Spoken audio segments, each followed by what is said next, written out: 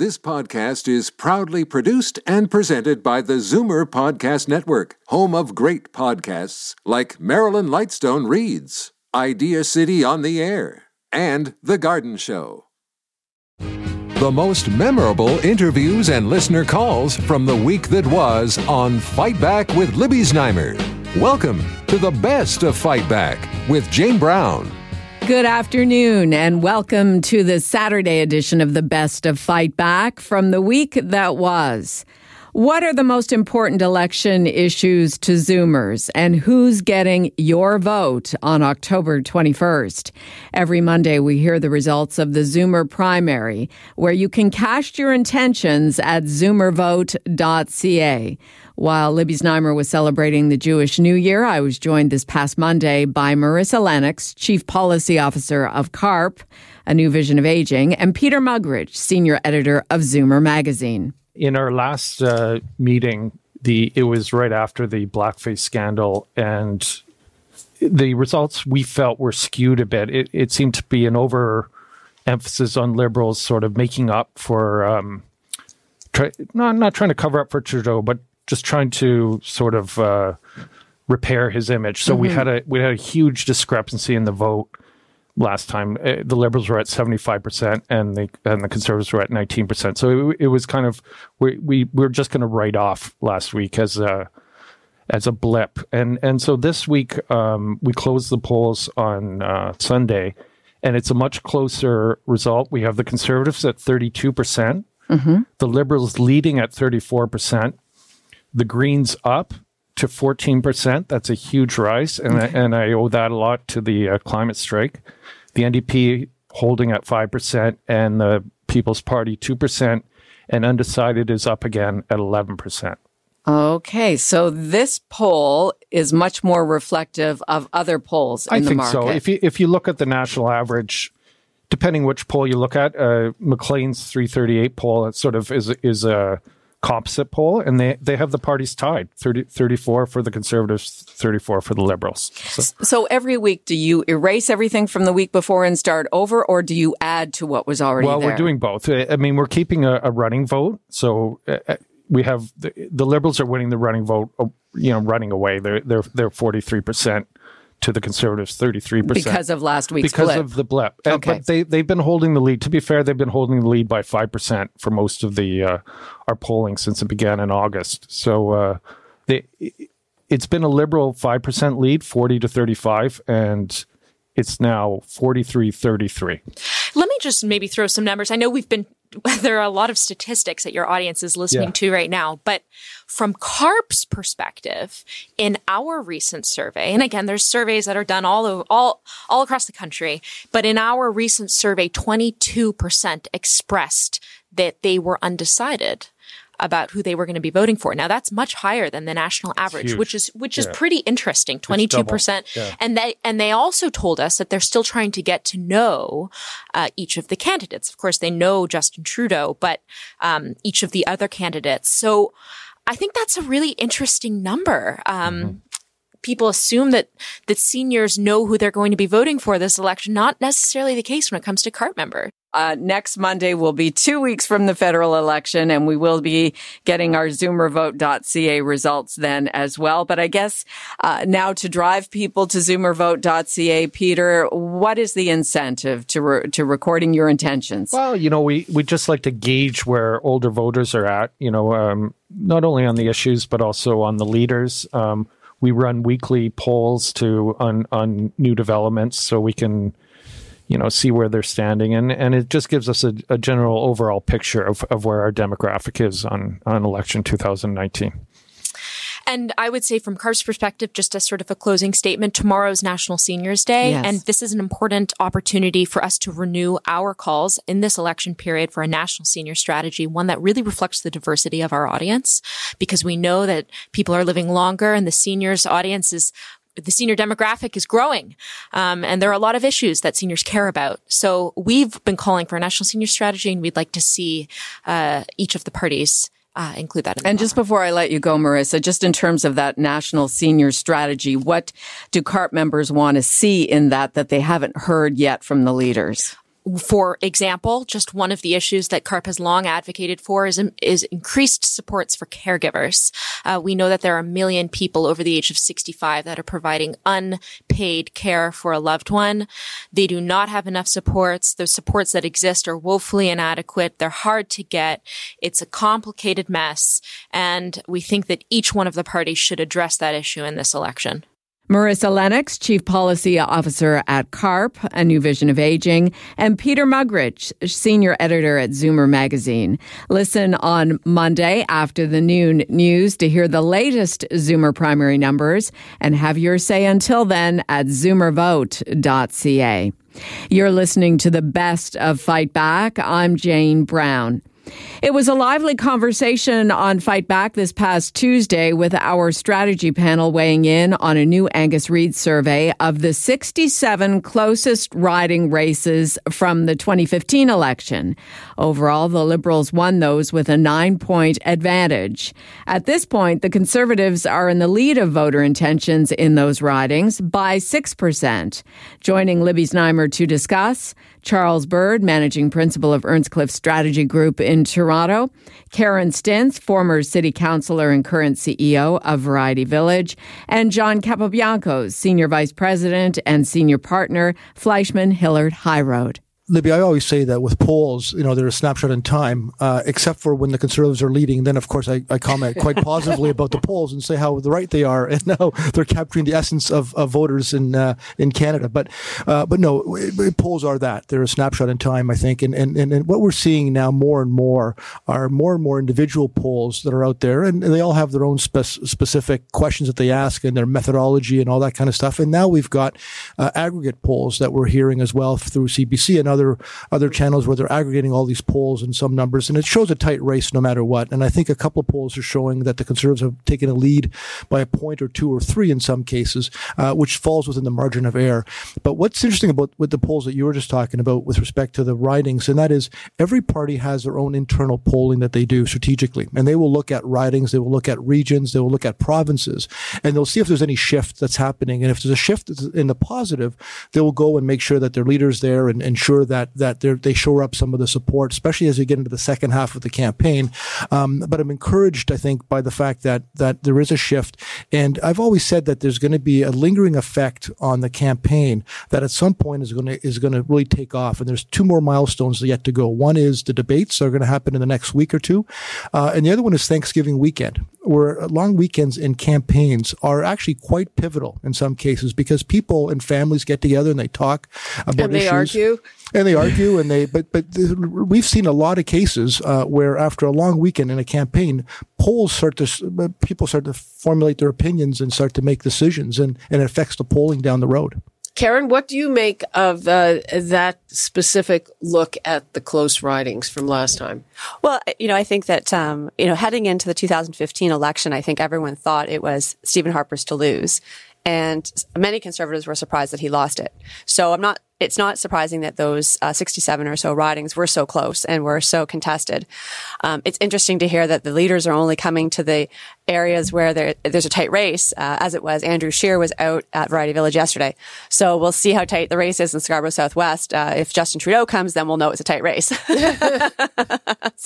But I do agree with John that I think this Thanksgiving weekend will be a critical point. Sometimes elections are already decided before the long weekend, and then it becomes a non-event. But I think this election, there's still a lot of volatility. Charles? Well, I bumped into John yesterday, and we had a great chat about what is exactly going on in this campaign, because, over the last 2.5 months, if you sort of look at the aggregate polling, it has been flat. The 2 main parties have been pretty much deadlocked within statistical margin of error. And so we talked about a lot of different factors. And when I got home last night, I was telling my wife about this great conversation I'd had with John about what's really going on in the election. And my wife said, no one cares. No one knows it's happening. Canadians just haven't tuned in. That is a reality of this campaign. And the other thing is that change just does not appear to be a driving force. And, that was obviously getting rid of Stephen Harper was one of the driving forces of the 2015 campaign. That sentiment really doesn't exist this time around. John, what do we look at for the coming week? A week yesterday is the first big debate. Yeah, so I think the debates are going to be key. It's the first ones that the Prime Minister is going to be part of, and I think all of the leaders, including Maxime Bernier, has been invited to the two commissioned approved debates. But that's going to be a milestone for sure. I think Canadians will be tapping into that as well. And then I think Thanksgiving weekend, right after that. I think it'll be two key points to see where this campaign breaks. Okay, Karent? Yeah, I think the leader debates are always one that we watch, but it's really, no one knocks it out of the park at a leaders debate. It's really whether they make a big error. And so my guess is that they will all do fine, and it really won't move the needle one way or the other. I think the big thing that is worth paying attention to is if climate change does continue to become a major rallying cry for Canadians, how does that translate to the Green vote? What happens to the NDP? And then where do those votes get siphoned from? I think that will be interesting to watch.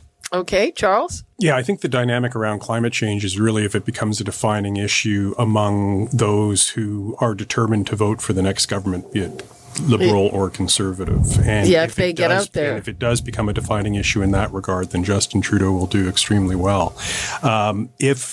With regards to the debates, it's going to be a crowded house on all three nights. I mean, you've got 5 participants in the English debate. You've got 6 in the Quebec debates, courtesy of the Bloc Québécois leader, who's someone to be watched. Charles Bird, managing principal of Earnscliffe Strategy Group in Toronto. Karent Stintz, former city councillor and current CEO of Variety Village.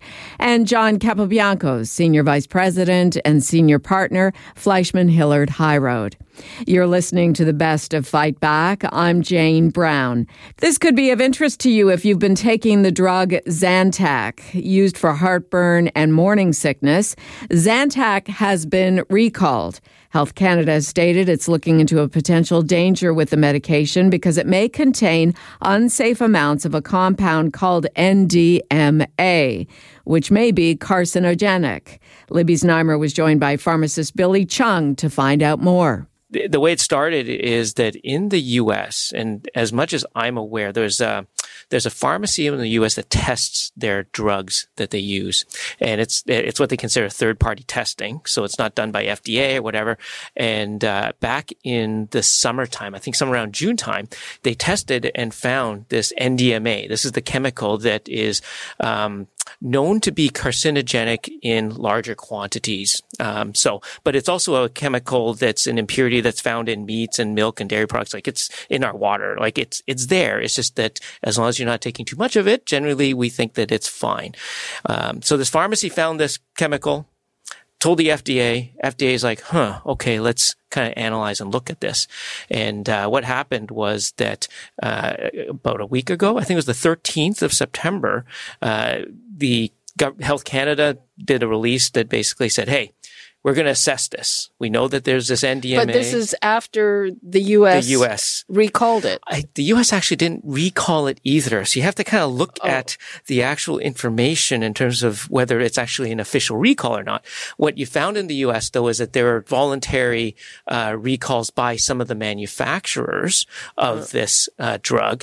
And at the same time, you probably saw in the media, some of the pharmacy chains did a massive recall as well. And so what happened was that there's kind of this blend of what's officially recalled versus what the companies have voluntarily done. And not all the companies did it because it's not all the ranitidines. And I think right now in Canada, there's 10 plus companies that make ranitidine. So it's not just one. And as it stands right now, earlier this week, 4 more companies said, okay, we're recalling our ranitidine as well. The other thing I think to keep in mind is that this is not a recall from a consumer or patient level. So in other words, you've seen recalls in the past where it says, hey, anybody with this drug, bring it back to your pharmacy. Right. And that's not the type of recall this is. This recall is simply just from the distributor down to the retailers and to say, hey, okay, we're no longer going to send it out and you can't order it anymore. What's out there can still be given out.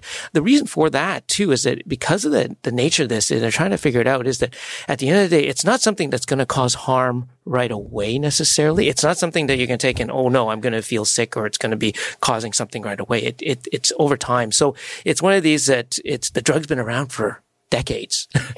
I think, if we're going to look at kind of the short message to people out there is that if you currently take it, this is probably the opportunity to go speak to your doctor, your pharmacist to say, hey, what should I do? do I still need this? Because I'll tell you, as a pharmacist, most people shouldn't need to take this on a regular basis. So the whole concern about the large quantities and issue isn't that big of a factor. Now, there are some people that take it every day. There's such situations, but there's alternatives. There's also other medications that are in the same class. There's other medications that work better that are in a different class. They could be alternatives to those people that have to take it. But this is the time to have a conversation, a review, evaluation. Do we need this anymore? Is there something else you can do instead? Is there non-drug things you can do? If it's for heartburn, typically what you're trying to do is avoid the foods, avoid the timing, don't lie down after you eat. I mean, there's a whole bunch of tips you can do to help avoid some of that stuff as well. If you do take Zantac, yes, should you stop taking it? Should you keep doing what you're doing, in the interim before you can speak to a pharmacist or something? So I would say if you were prescribed ranitidine by your doctor for whatever specific reason, whether it's an ulcer or whatnot, and it's being treated for that, you don't stop it. Okay. Continue to take it and then make an appointment with your doctor, or at least go in to see your pharmacist and speak to them and see how you should proceed. So in other words, for those people taking a prescription, the indications are different than simply just heartburn. Okay. So that's the first layer. For those people that are taking it over the counter, those are typically kind of self-medicated. It's heartburn, so it's not like a life-threatening, issue necessarily. If you want to stop because you have concerns of whether your ranitidine is one of the ones that have been recalled by the company or whether it's one of the ones that is affected by this impurity, the NDMA, then stop taking it. Deal with the heartburn for a bit, make your appointment, go speak to your doctor or your pharmacist and see what to do. I think those are probably the simplest things to follow through on right now. Pharmacist Billy Cheung in conversation with Libby Znaimer. Listen for more on the Zantac recall on the Zoomer Weekend Review tomorrow after the noon news. You're listening to the best of Fight Back on Zoomer Radio. I'm Jane Brown. Tuesday was National Seniors Day and a good time to talk about retirement savings. There are some unsettling numbers in a new poll from BDO Canada, which finds that 32% of people over 55 have no retirement savings, and 34% are not on track to save enough for retirement. In fact, the number of Canadians not prepared for retirement has increased since last year. Libby spoke about the trend with Keith Emery, Director of Operations at Credit Canada Debt Solutions, and Doug Jones, President, BDO Canada Limited. What we did see is that the amount of debt that Canadians are carrying is increasing in all forms. And for a number of years now, we've been trying to talk about getting people on budgets and addressing their long-term financial goals. So as you saw retirement savings rates decreasing, that is a concern to us. So I'm not sure I'd say it was surprising, but it was definitely a concern and something we'd like to get people to address. Keith, we also know that a growing number of seniors carrying debt, that used to be a total no-no. Yeah, it's not a surprise to me. I remember from counseling days, even, many years back, seeing a lot of seniors coming in who are living on very limited incomes. And I think it's easy with the cost of living rising and wages staying relatively stagnant. As Doug alluded to, sometimes they're using credit to fill that hole. And then they get caught in kind of a debt spiral where the interest rates on those forms of credit just start to sink them even deeper into a position of not being able to save. In Canada, the fastest growing statistic of people having to file a bankruptcy or consumer proposals are actually seniors 65 plus. And the reason for it is carrying debt into retirement. As you enter into retirement, if you drop to a lower retirement income funded by company pension plans, CPP, or your personal savings, your income generally declines. So the goal, of course, is to enter retirement with as little debt as possible. Keith Emery, when you start going through a budget with people who are in a bit of trouble financially, what do you find is, say, the low-hanging fruit, if there is any? What do you find that people are able to cut or maybe aren't aware they're even spending? What are those kinds of things? I have to admit, when it comes to seniors on limited budget, that is a tricky question. Because meeting with some of the seniors that I've seen, when you look at the budgets that they have and the way that they live, it's pretty hard to think of how they could be any more frugal. But nonetheless, there is opportunities in some cases to try to reduce some of the discretionary spending. One area that can make a pretty big difference in your budget is grocery spending. Some people treat it as sort of a fixed expense, but in reality, you can make a lot of different decisions when you go to the grocery store. So some seniors, I think, are exceptionally good at reducing these expenses. You know, they're coupon cutters. They're always looking for deals. Where you choose to shop can make a big difference. In terms of some of the other fixed expenses, you know, I'm always afraid to send or to hand out suggestions in some cases because it may seem, I don't know if it's patronizing is the word for it, but more radical solutions could be sharing living expenses. In some cases, we see some seniors moving back in with children to try to reduce their living costs or downsizing. So those are some other areas that you can focus on to try to find some savings in your budget. We do have a record debt-to-income ratio in Canada. That is at all demographics. The more debt you have, the more interest expenses you have. With the ever-increasing cost of living and wages not really keeping on par with the growth in costs, the downward pressure on something in the budget has to be eliminated, and it becomes retirement savings. I do see this situation getting worse unless people start really trying to focus on, as Keith pointed out before, as you're going through your budget, what's discretionary, what's non-discretionary, where could I make some adjustments in order to make this work? You know, we'd like to see a change in cultural attitudes around money. Is, you know, potentially one thing that's got to happen. And unfortunately, maybe the catalyst for that is that things have to get bad. I wish it wasn't that way. I mean, I kind of look at inside my workplace because we all deal with it on a day-to-day basis, seeing how people live. There's sort of this culture around money that exists inside the workplace where everybody just by nature is very, very conscientious of what they spend, and they all have a bit of an allergic reaction to debt. I know that there are circumstances that make that difficult sometimes, but I would like to see in general people be very suspect of taking on high interest debt and just maybe readjust some of their expectations around what they can and can't afford. Keith Emery, Director of Operations at Credit Canada Debt Solutions, and Doug Jones, President BDO Canada Limited. This is Zoomer Radio's Best of Fight Back. I'm Jane Brown. Fight Back with Libby Znaimer brings you comprehensive coverage of the news stories that interest you and your reaction to them on the phones. We've gone through the audio. Here are some of the best calls of the week. Tom phoned while driving on the 427, hands-free, of course, and said he's turned off when Justin Trudeau compares Andrew Scheer to Doug Ford. Justin Trudeau and the Liberals attacking Doug Ford and Stephen Harper is really getting sort of tiresome because Justin can't run on his own record. He has to attack Doug Ford and Stephen Harper. But having said that, I really like Andrew Scheer's announcement today of cutting funding to rogue terrorist countries, and instead of giving terrorist countries the money, spending the money on Canadians. And now, Fight Back's Knockout Call of the Week. There were a lot of great calls this week, but the winner of the Fight Back Knockout Call of the Week comes from Barry in North York, who called to say it's important to make climate change a big issue after the upcoming election. I was at the climate strike on Friday, and I was overwhelmed and just by joy and hope that there is hope for the environment.